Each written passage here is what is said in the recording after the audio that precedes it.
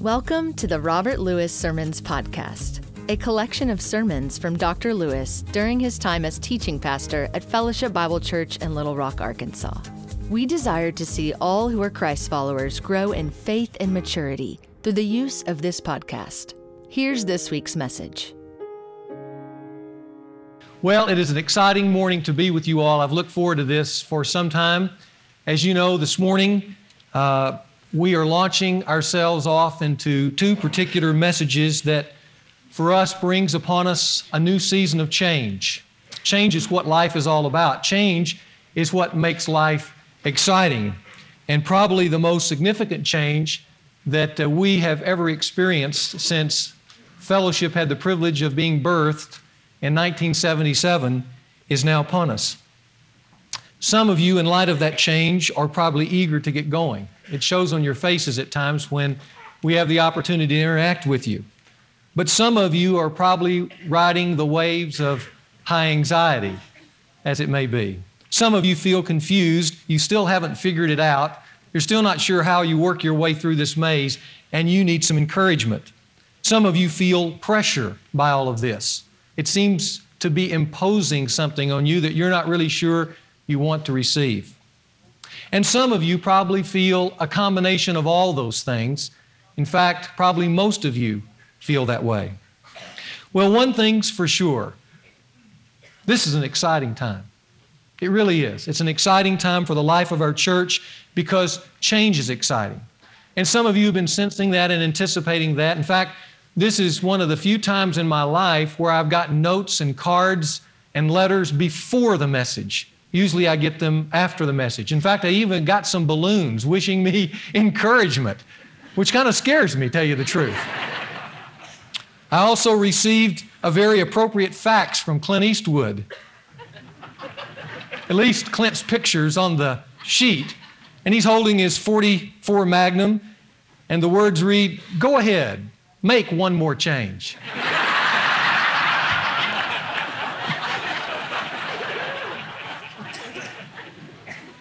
Well, we're going to. One more change. And change is certainly what is before us, although the change that I would want you to know that's before us is somewhat different from the changes in previous years. I want you to think back with me for a moment, because most of the changes in the past here at Fellowship have been primarily structural in nature, and then you find your way into that structure. You know, I think back over the years, and I think in 1980, we made a significant change that most people still find hard to believe. We went to something called team preaching.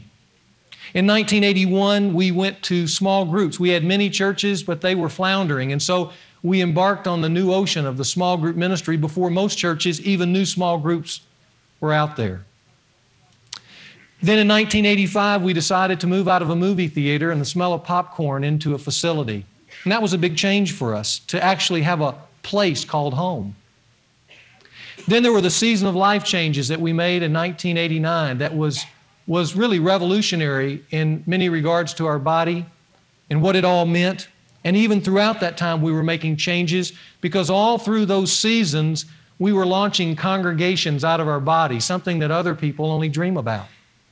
We launched a church in North Little Rock with some 150 people. We launched a church out of our body that now is Conway Fellowship Bible Church. There's been the Hot Springs Church that has come out of our body. There's even a church down the street, although they're starting to build out Highway 10, called Grace Community Church. All those bodies came out of this church, and they involve now hundreds, even thousands of people from this church. Some major changes.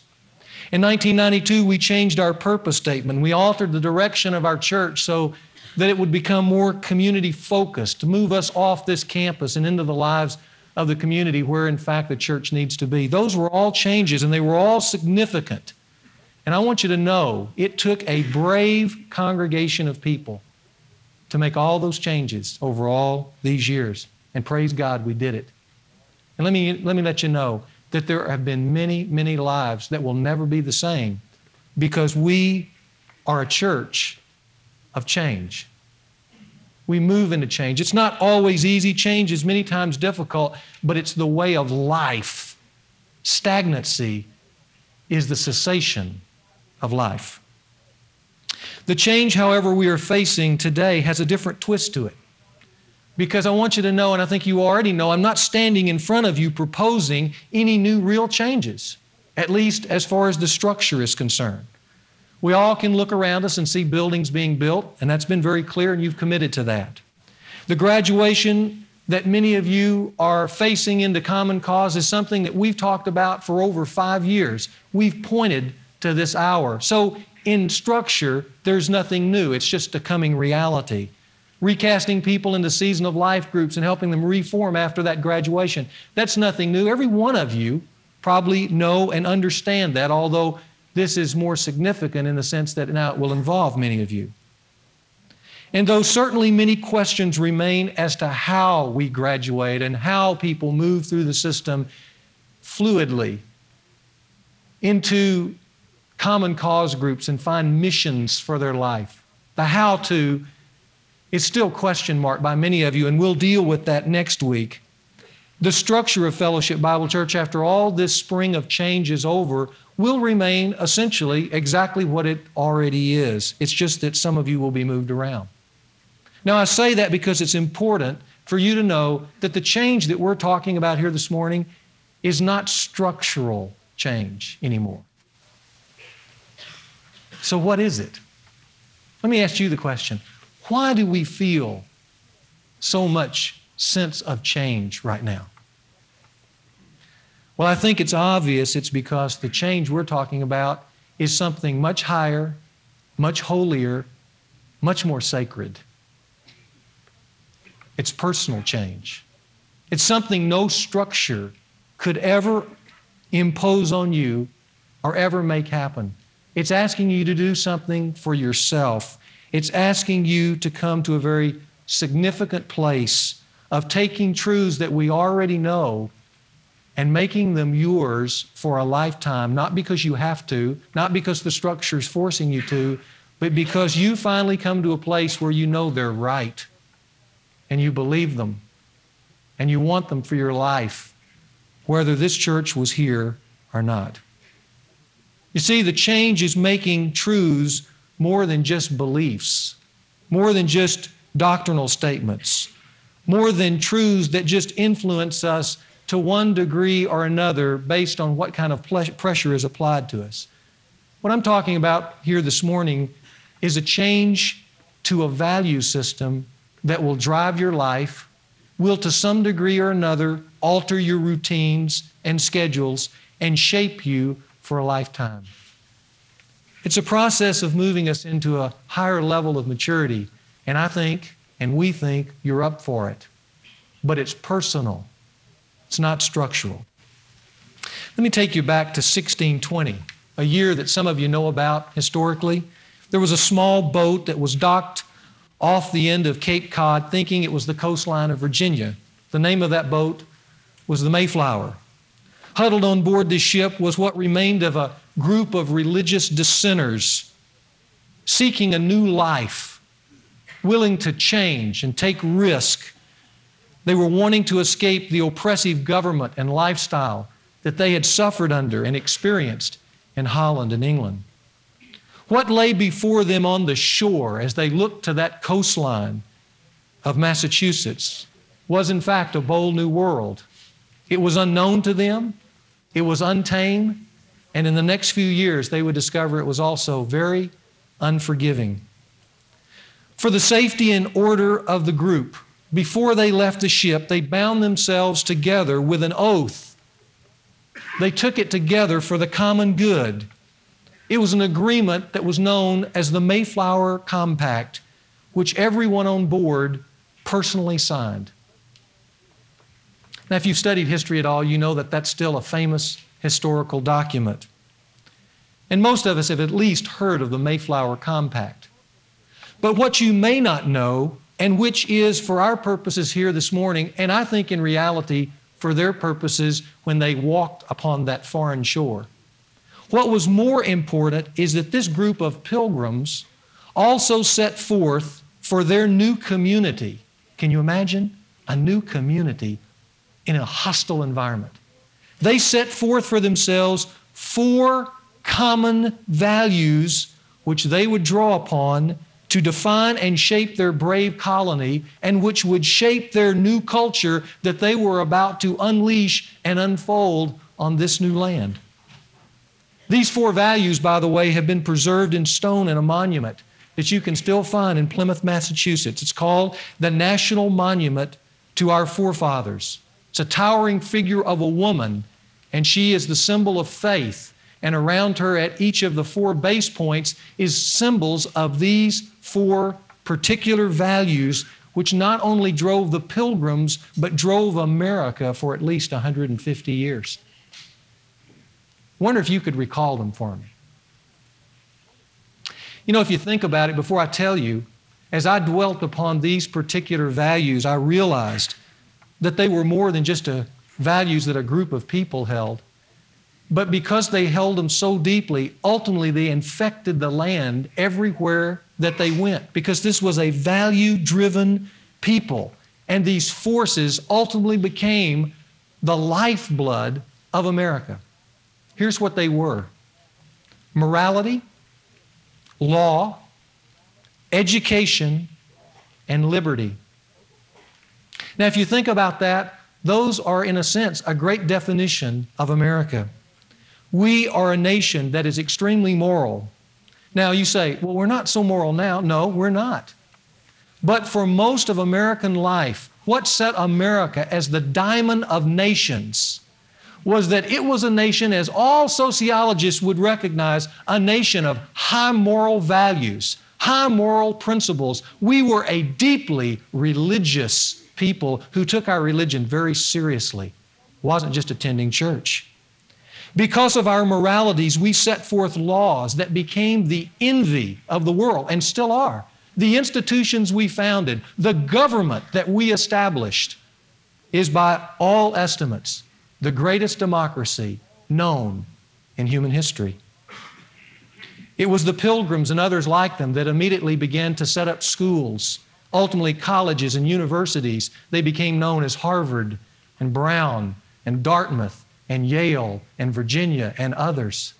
Institutions that in their beginning was committed to propagate the Christian faith, and in particular Christian ministers who could go and continue to imbibe our country with great morality. And finally, liberty. And we still sing about our nation as being the land of the free. Can you imagine that started with 103 people who stepped onto our shores, and by the next spring there were only 51? I say that because it shows the power of values. The story of the Pilgrims is a great story, but the greatest story about them is the lesson they give to us about being a valued-driven people. Something that in our world we know a lot less about today than ever before. We know what we're against, we know what we don't want, we know what makes us uncomfortable, but we don't know what we live for. This group, starting with a fledgling group of half-starved people in a hostile environment, with their values and others like them, they transformed this bold wilderness into the greatest nation on earth in less than 150 years. It wasn't the power of their numbers, their wealth, or their intelligence.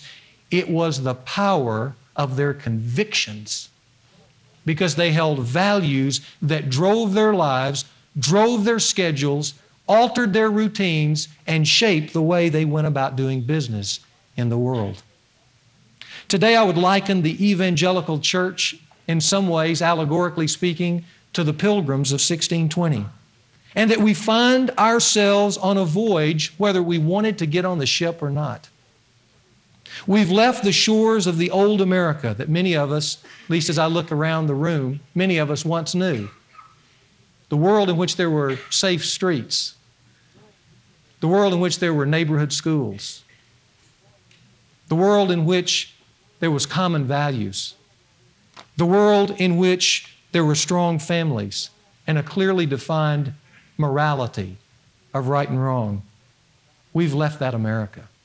We're on the high seas, and now we find ourselves docked in front of some new shores.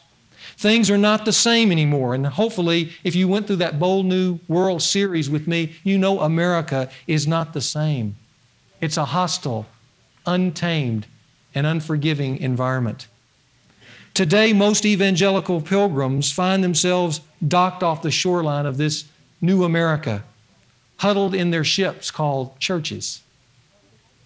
And they have two choices to make, really only two. The first is that they can stay on board their ship and protect their meager belongings while they stare out into a land that is hostile and violent and secularized and confused and, for the most part, hurting. The other is they can be much more daring, and that's what we're calling this church to.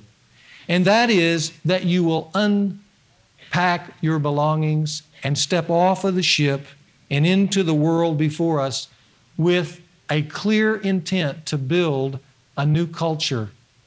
I hope you feel the urgency of that. If not, that urgency will come to you in the next few years before us. In some ways, our challenge, because we're here, is much more complex than the pilgrims. But on the other hand, they succeeded and left a legacy for us in the only way that we, in fact, will succeed in our daring adventure. And that is, we must start by binding ourselves together to a common set of very simple but bold values that will drive our lives, rather than being driven by every new sense of entertainment that blows across our lives. The real change before us is not that some of us are about to go into Common Cause group. That's not really much of a change at all in one sense, or that we're going to be recast into some new season of life group. That's a structural one. It has no heart and no spirit. It's just duty. It's just structure. And it's time to move beyond that kind of thinking. The real change that I'm calling you today is to a change of heart, to embrace values much more deeply than you've ever embraced them before, that you move beyond thoughts of inconvenience or fear of change or the fact of the pressure of not knowing to a new place where you value what is taking place because you know it's the right thing to do. So much so that if fellowship disappeared tonight, like our sign did Friday, that you would get up the next day and because you embraced these values, you would begin to set yourself on a path that would begin to simply do the same things, maybe in new and different ways, but the same things, because you so deeply hold to these values. You see, embraced values, not enforced structure, is what shapes a people.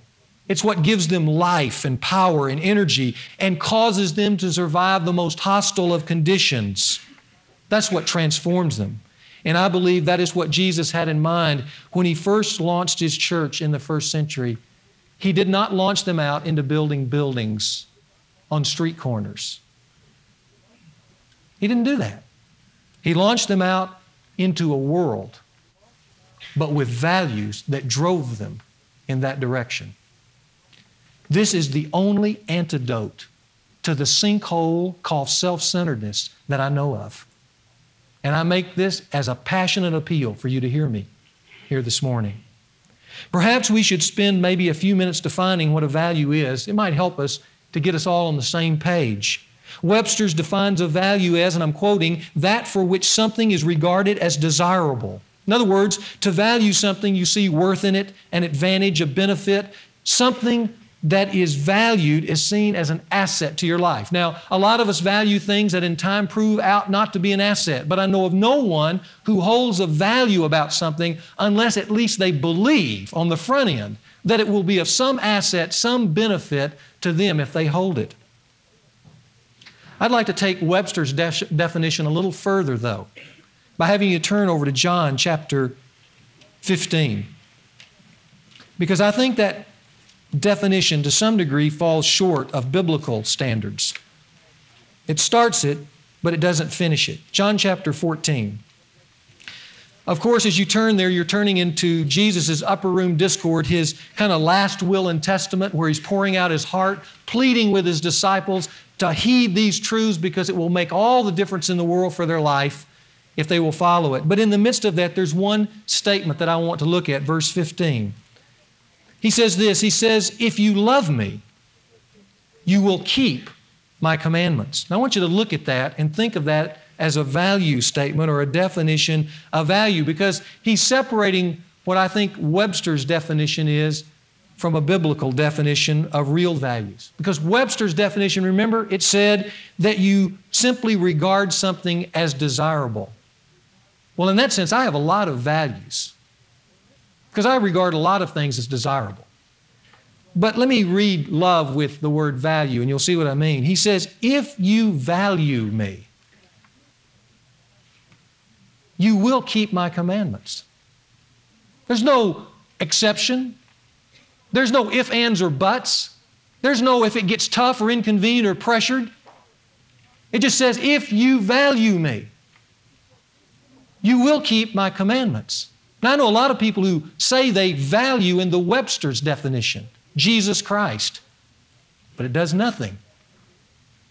But in Jesus' definition, if you value something, and this is his definition, it will move you to do something. It will energize you to do something. Now, we all have passive values in the Webster's kind, and I have them as well as you. Some of us value healthy food, don't we? But after being at McDonald's and having the chocolate mousse and all that, we prove that it's just passive values. We regard healthy food as desirable. We just don't eat it. Some of us very much value exercise. And yet the truth of the matter is, the last time we exercised, America had a trade surplus, right? We've heard a lot, in fact, it's almost a worn out phrase now, family values. We hear everybody espousing family values. The only problem is we not only can't define it, but most Americans have no time for it. And so their kids grow up unattended, unloved, uninstructed, untutored, wild, untamed, unforgiving, and violent. But the whole time, we're talking family values. You see, that's a passive pseudo-value. And when you pass those kind of values through the grid of John 14:15, they don't come out as values at all, do they?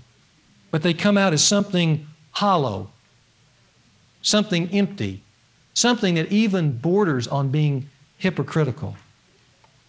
Clearly, in Jesus' mind, a value is something you not only admire and see worth in, it is something that moves you to action. If you love me, you will keep my commandments.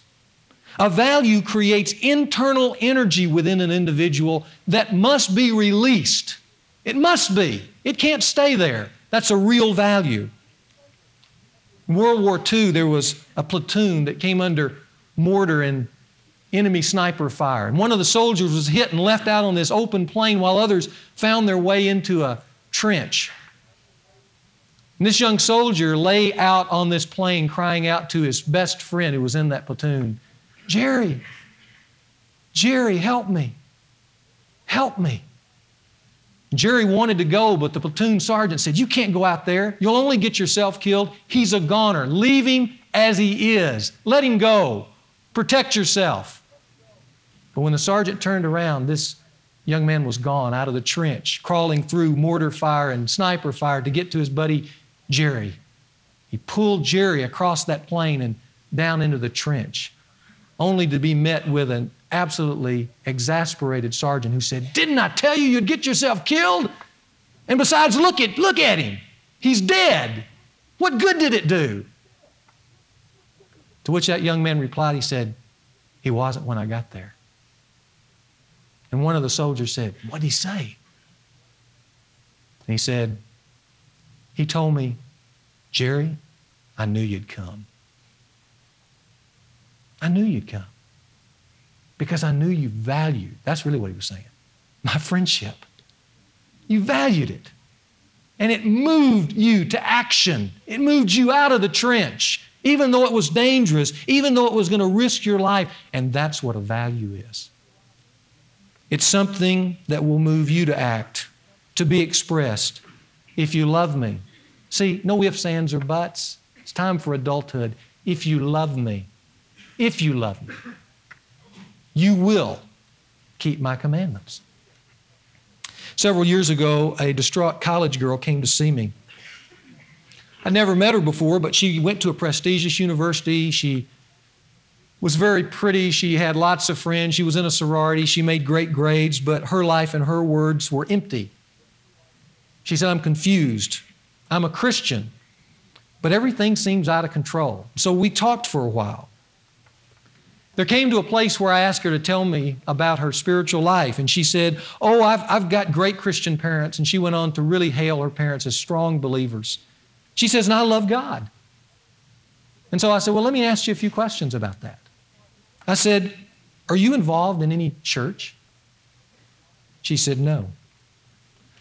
Have you worshiped at any time in the last year at a church? She said, well, once last semester. I said, do you have any Christian friends? She said, no. I said, do you have anyone to interact with spiritually? Just to have any kind of basic spiritual conversation, any Bible study you're in, anybody that you pray with? She said, not really. But I'm confused and I love God. You see the mixed signals there? How would you answer somebody like that, who came to you asking you for help? What would you tell them to do? That's really what she was asking me. And so I sat back and I thought, I just need to ask you some questions and interact with you. But we finally came down to the issue of values. Ask her, what do you really value in your life? And she really wasn't sure. That's where all the confusion was. She really wasn't sure. And so I said, you've got some hard decisions to make. And in a sense, it's part of growing up spiritually speaking. I can give you some direction. I can give you some how-tos, but the reality is if you don't value this, then when you go back into the swamp, you'll disappear. And she said, well, I want to know what those things are. So I kind of wrote her out what I called a spiritual prescription. Like, how doctors write that out? I just said, here's a sheet of paper. I'm going to give you a few things to do. But they're just things to do. And they'll annoy you and they'll irritate you. You'll feel pressured by them if you don't value what's behind them. But she was open. And so I said, you need to find some group of Christians to be with. Bad company, the Scripture says, corrupts good morals. It would be great if you could find a good church. In fact, I would implore you to look. Don't give up after you've gone to one or two churches and they failed you. Go and find one that you really identify with. It'd be great, since you're a young lady, to find an older woman. This would be the best, to find an older woman that you would challenge to mentor you, to get some Christian friends and see how that works. But I said, you can't be passive, because passivity kills. Well, 2 years went by, and last December I got this letter on my desk, and I opened it up, and she said, it was from her. She said, I'd like to report on the spiritual prescription. She said, I went everywhere in my city looking for a church. I didn't find one, so I changed universities. Now, you see that? That's something that moves you to act. She left a prestigious university and chose another university where she could find some spiritual input. She said, when I got there, I looked around and I began to meet some Christian friends who went to a campus organization. I prayed for a year for a woman who I could ask to challenge me in the spiritual life. And finally, God brought one across my path. After I'd asked many and they said no, I found one because she valued that. She said, for the last year, I've had this wonderful Christian, godly woman who has spent time with me every week. And not only has it made an incredible difference in my life, but now I'm leading 3 other girls and discipling them. Now that's from 0 to 60 in 2 years. But you know what the difference was? There was no structure. She went back to no structure. There was no one telling her, Mom and Dad weren't around telling her what to do. It's just finally she came to the recognition that either you value it or you don't. It either drives your schedule, your routine, and your choices, or it doesn't. But you've got to make the decision.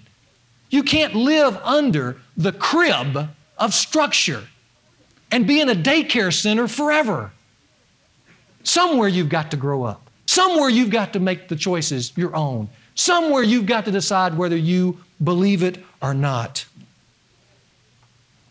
You see, there's not a person who has moved from depending on structure, depending on mom and dad, depending on school, depending on friends to do it for me, to embracing it for themselves that hadn't grown up and become a life giver rather than a life taker. This morning I'm challenging this body to a different level. It's really a different level, an Olympic level, since we've watched it all these last couple of weeks. I'm challenging this body to becoming a value-driven church, to consciously, willfully make the decision to live by some common values that we can all identify with because we've acknowledged them all through the Scripture, so that we can be a church who moves not because of structure, but we're a people who move because we want to. We believe it, not because we have to. And that way, common cause is not the issue, or whatever other changes come about in the future. Whatever changes come are not the issues anymore. The issues are whether it's helping us accomplish this value.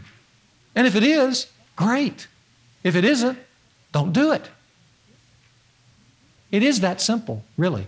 But it's a simple truth that our culture has lost sight of, and we are a valueless wasteland where everybody's critiquing everything that doesn't make them comfortable, but who are going nowhere because they don't know what they really believe. Do your kids really know what you believe? What you really value? Could they articulate those things? You know, I've given you a little outline that show two graphs. They really represent two church models. I want to walk you through them real quickly here. On the left is what I call an unhealthy church model. It begins the way most churches have to begin, all churches really. On the right, though, is a healthy church model, though it begins in time the same way as the one on the left. Over time, it changes. Now, there are two words that you've got to put in to this graph to make it make sense. On the upper line, in both graphs, you might just write the word structure. And on the lower line, you might write the words values. Now, let me talk you through it. When you look at the church on the left, you realize that any church needs to give people structure. When they first come into it, they need to know, especially if they're new believers, what to believe. They need to be taught the Christian faith, what's right and wrong, how to do things, how to live.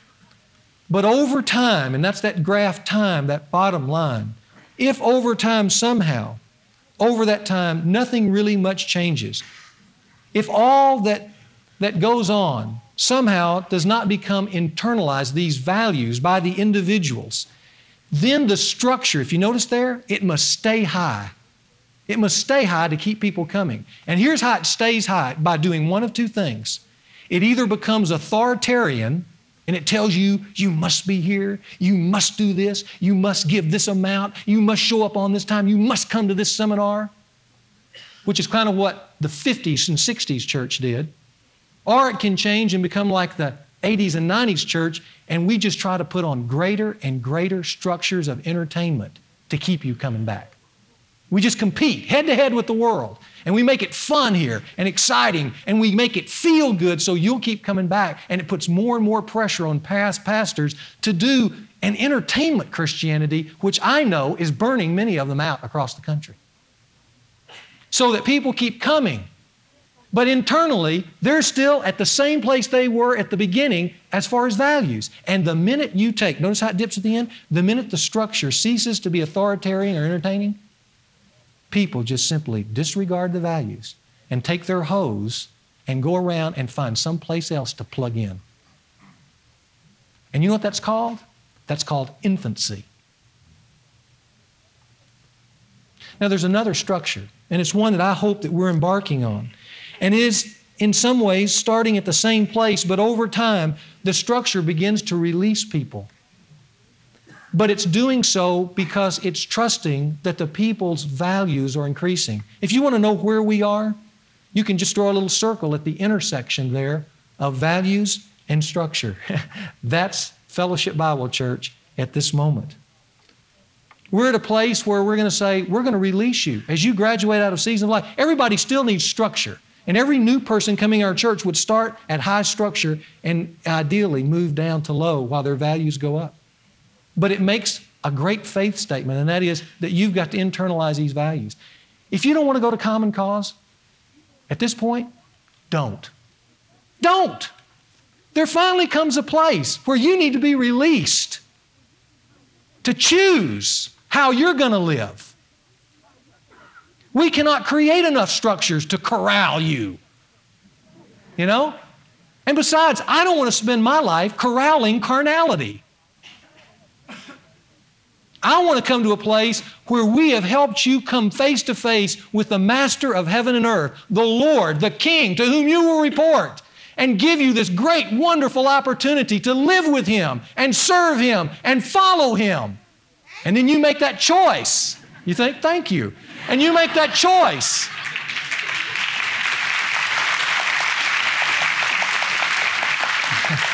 And then it doesn't really matter what the structure is.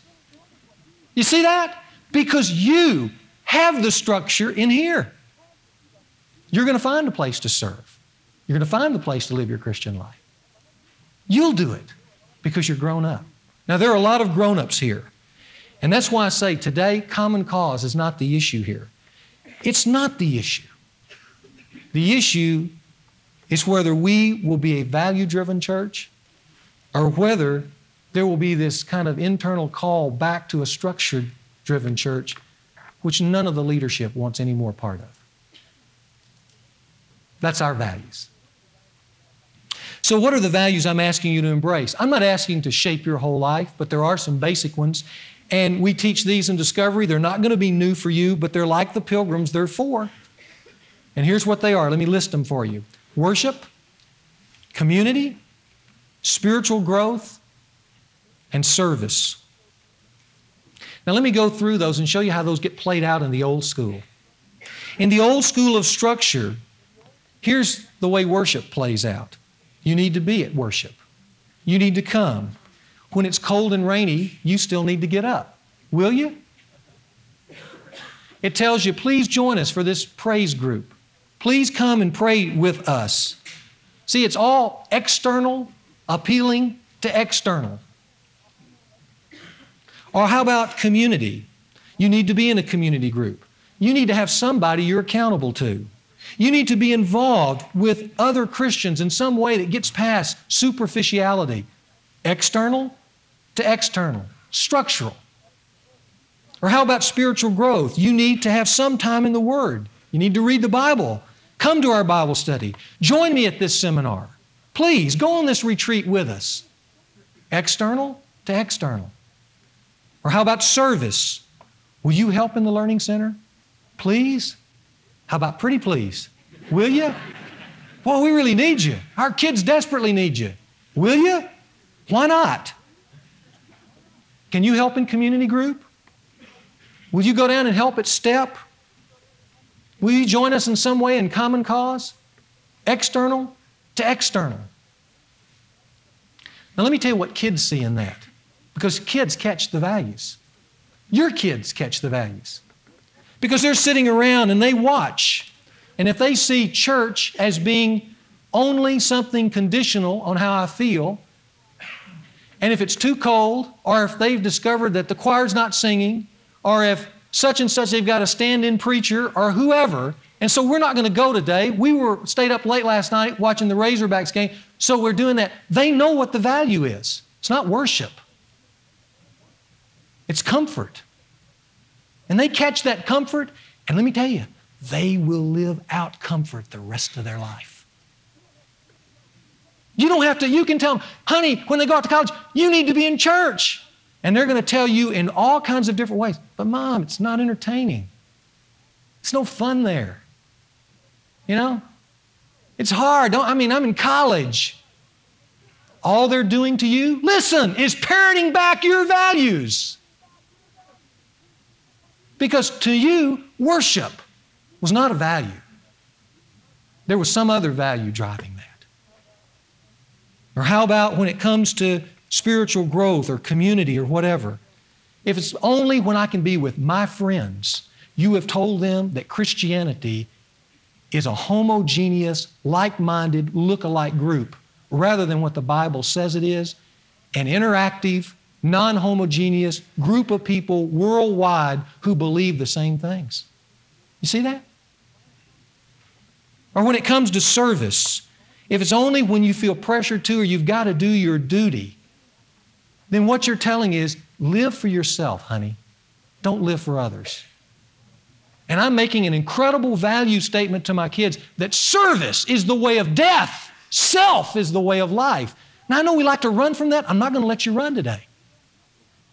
You need to hear this. I'm pleading with you to hear these values, because unless we're a value-driven people, we're a church crib. We're not the first century explosive, life-change, revolutionary church. We're not. That's why all this change is meaningless apart from values. Of course, of these 4 values here, the one that's in the spotlight this spring as we graduate hundreds to Common Cause is service. And I want to talk about, let me just dwell on that just for a few more minutes. Interestingly, we come to this place just as a new survey has come out by Scripps News Service and Ohio University that report, listen, that most Americans today are losing their spirit of volunteerism and community service. Only 1 in 4 Americans say they like to participate in any charities or community service efforts. Volunteerism, it says, is at its lowest among Americans 35 years and younger. They're the least to serve today in any way. Says Lions Club President James Coffey, he says, quote, younger Americans say they're too busy, that they don't have time. But I'm going to say something unpopular. I think it's a cop-out. We have to get people away from the television themselves to stop them from being couch potatoes. But boy, by the time you read the end of that article, it doesn't tell you how they're going to do that. How are we going to do that? How are you going to move 200 million people around to thinking about somebody other than himself when the only value of our system, after everything's been torn down, every absolute reduced to rubble, how are you ever going to move people to think about somebody other than themselves? How? It's an unbelievable question. And I say it will only happen when some fledgling group of pilgrims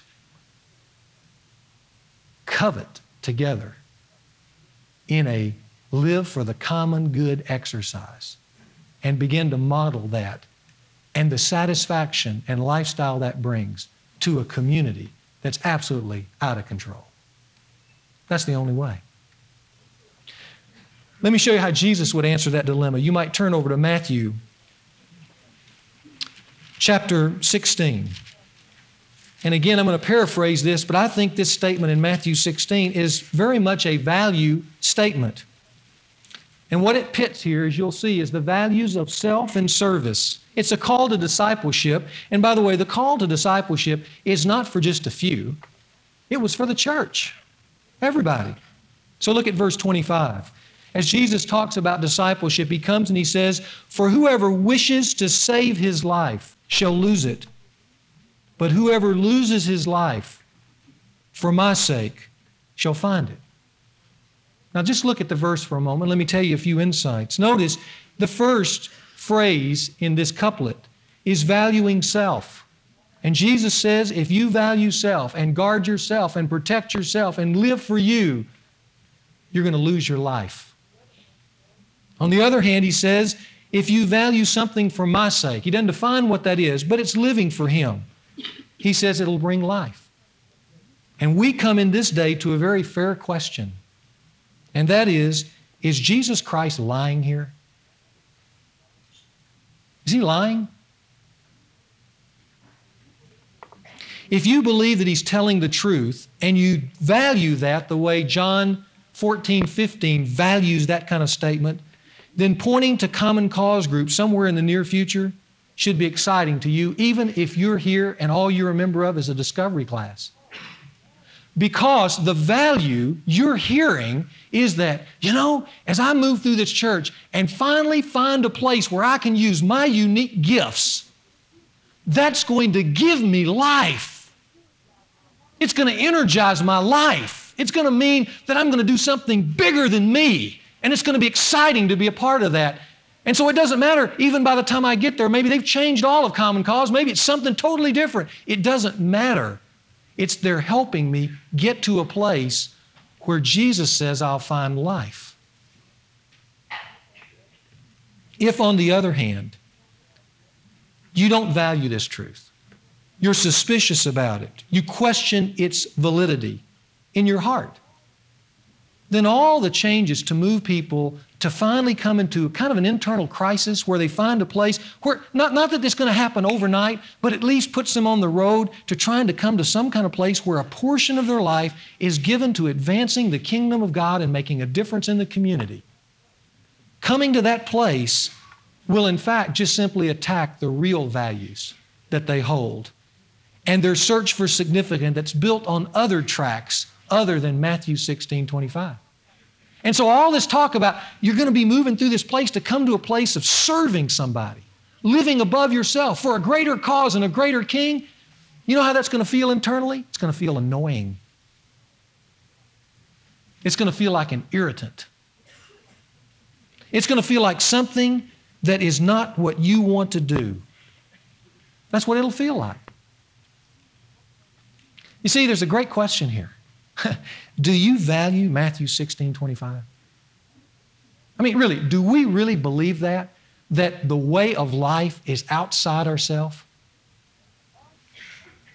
Or do we value it like Webster's dictionary? And listen, I'm so guilty of reading something like this and go, man, that's a great statement. Gosh, that's a holy statement. And I highly regard it in the Webster's dictionary of a value passively. Just passively. I highly regard it. But then I'm going to go out and do what I want to do. On the other hand, if I regard it like John 14:15, Jesus' definition of a value, then reading that verse puts an energy within me that has to be satisfied in action. I've got to someplace discover my uniqueness in Christ, that I am valuable. I've been created for a purpose. I've got something to do for the kingdom, and I need to be about doing it before my master returns. It may be a little thing, just like we sung. It may just affect 2 or 3. But can you imagine what it'll feel like in eternity to stand before this great king with the 2 and 3 with you? See, this is serious stuff. But I want you to know, it is exciting stuff. Do we value this in Webster's or in Jesus' dictionary? Because if it does, it will impel you with a truth that will germinate there and has to be expressed in service for the kingdom. Has to be.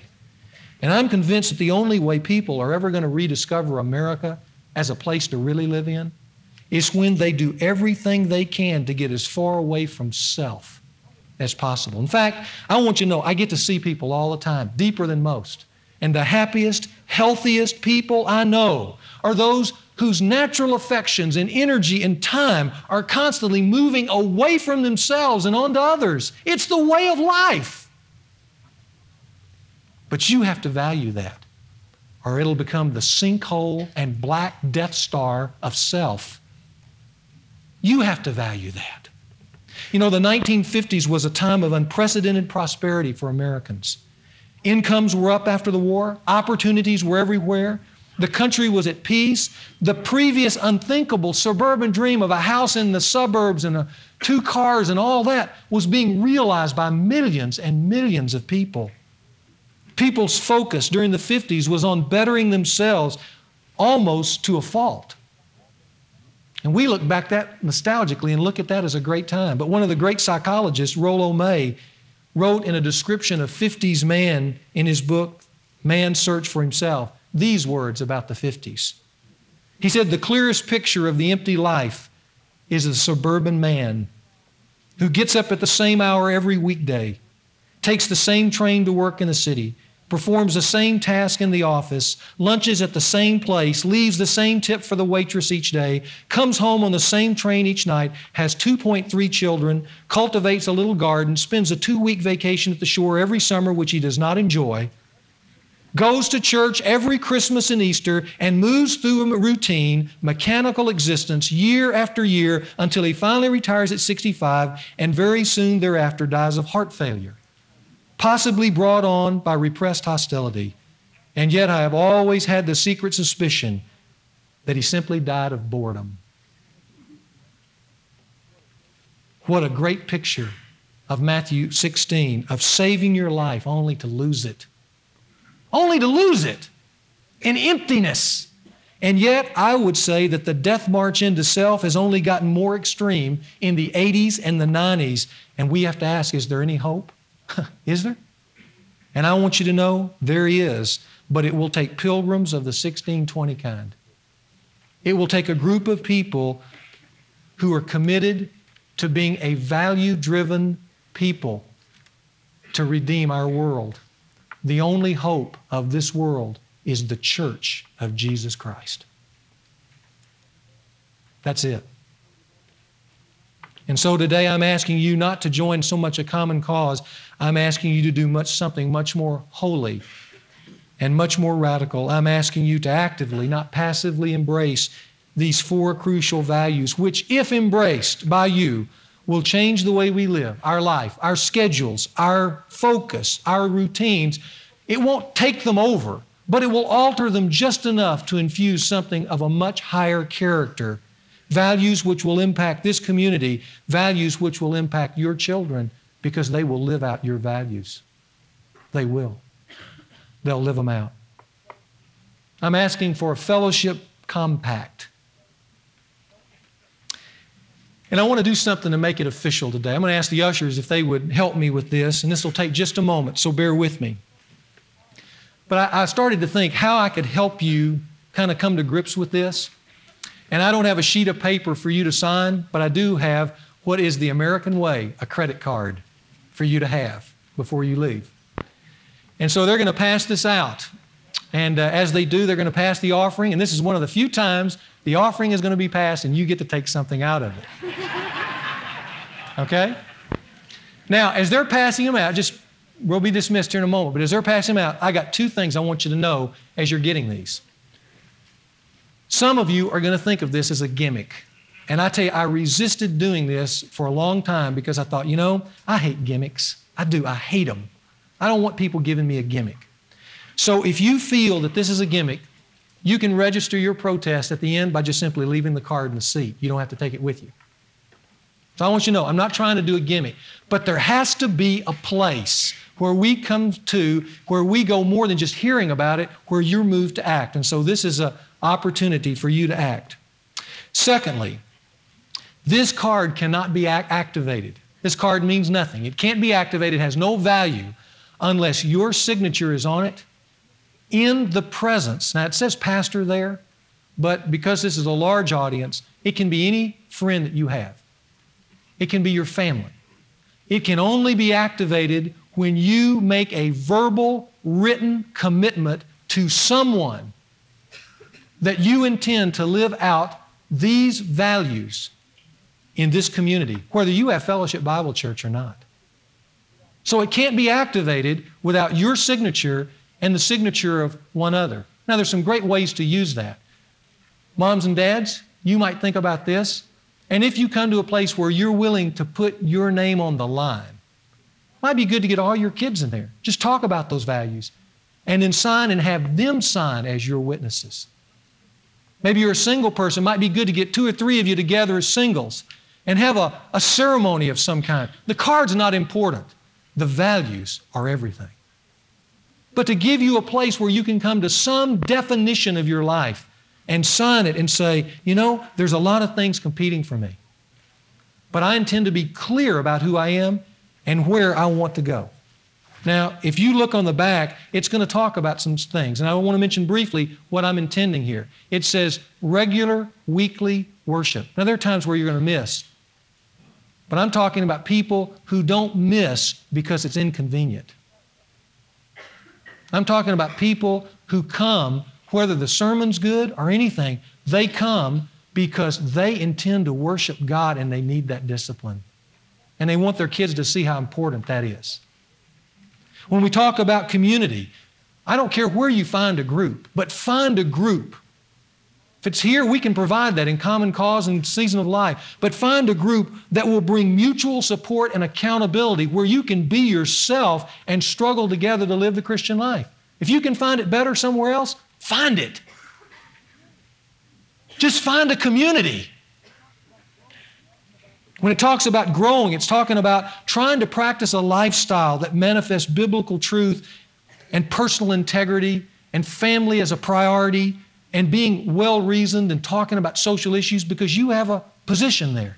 You've taken the time to come to a commitment on what you believe the Christian faith says. And when it talks about serving, you're committed to finding some place where before your life is over, with no regrets, you can look back and you can say, by yourself, to the Spirit of God, to Jesus Christ, to God the Father, I served you. You can say that.